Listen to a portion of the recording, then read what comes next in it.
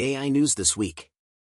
Artificial intelligence, AI, is one of the most dynamic and exciting fields of technology today.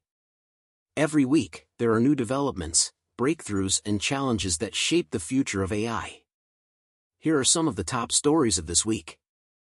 OpenAI attracts deep-pocketed rivals in Anthropic and Musk. OpenAI, the research organization behind GPT-3 and other generative AI models, is facing competition from two new ventures: Anthropic, a stealthy startup founded by former OpenAI researchers and backed by Reid Hoffman, and a mysterious project led by Elon Musk, who co-founded OpenAI but left its board in 2018. Both rivals are reportedly working on large-scale AI systems that could rival or surpass GPT-3 in natural language understanding and generation.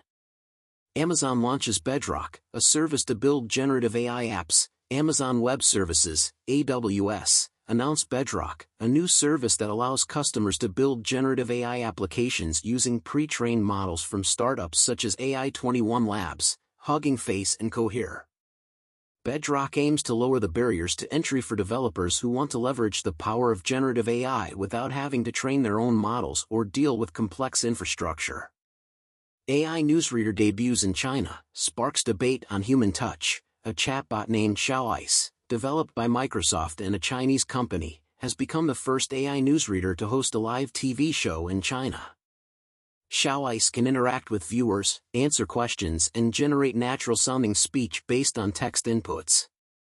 However, some critics argue that AI newsreaders lack the human touch and empathy that real journalists have, and may pose ethical and social risks. CMU teaches a robot dog to walk a balance beam. Researchers from Carnegie Mellon University, CMU, have developed a novel method to teach a robot dog to walk on a narrow balance beam.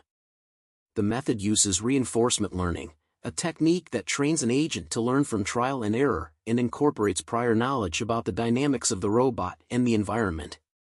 The researchers claim that their method can enable more agile and robust locomotion for legged robots in challenging terrains. Robot or human teacher? Kids' preferences vary by age and task. A study by researchers from MIT and Harvard University has explored how children of different ages prefer to learn from robots versus humans.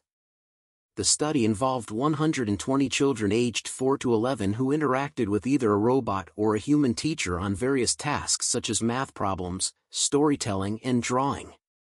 The results showed that younger children preferred robots for math and drawing tasks, while older children prefer humans for storytelling tasks.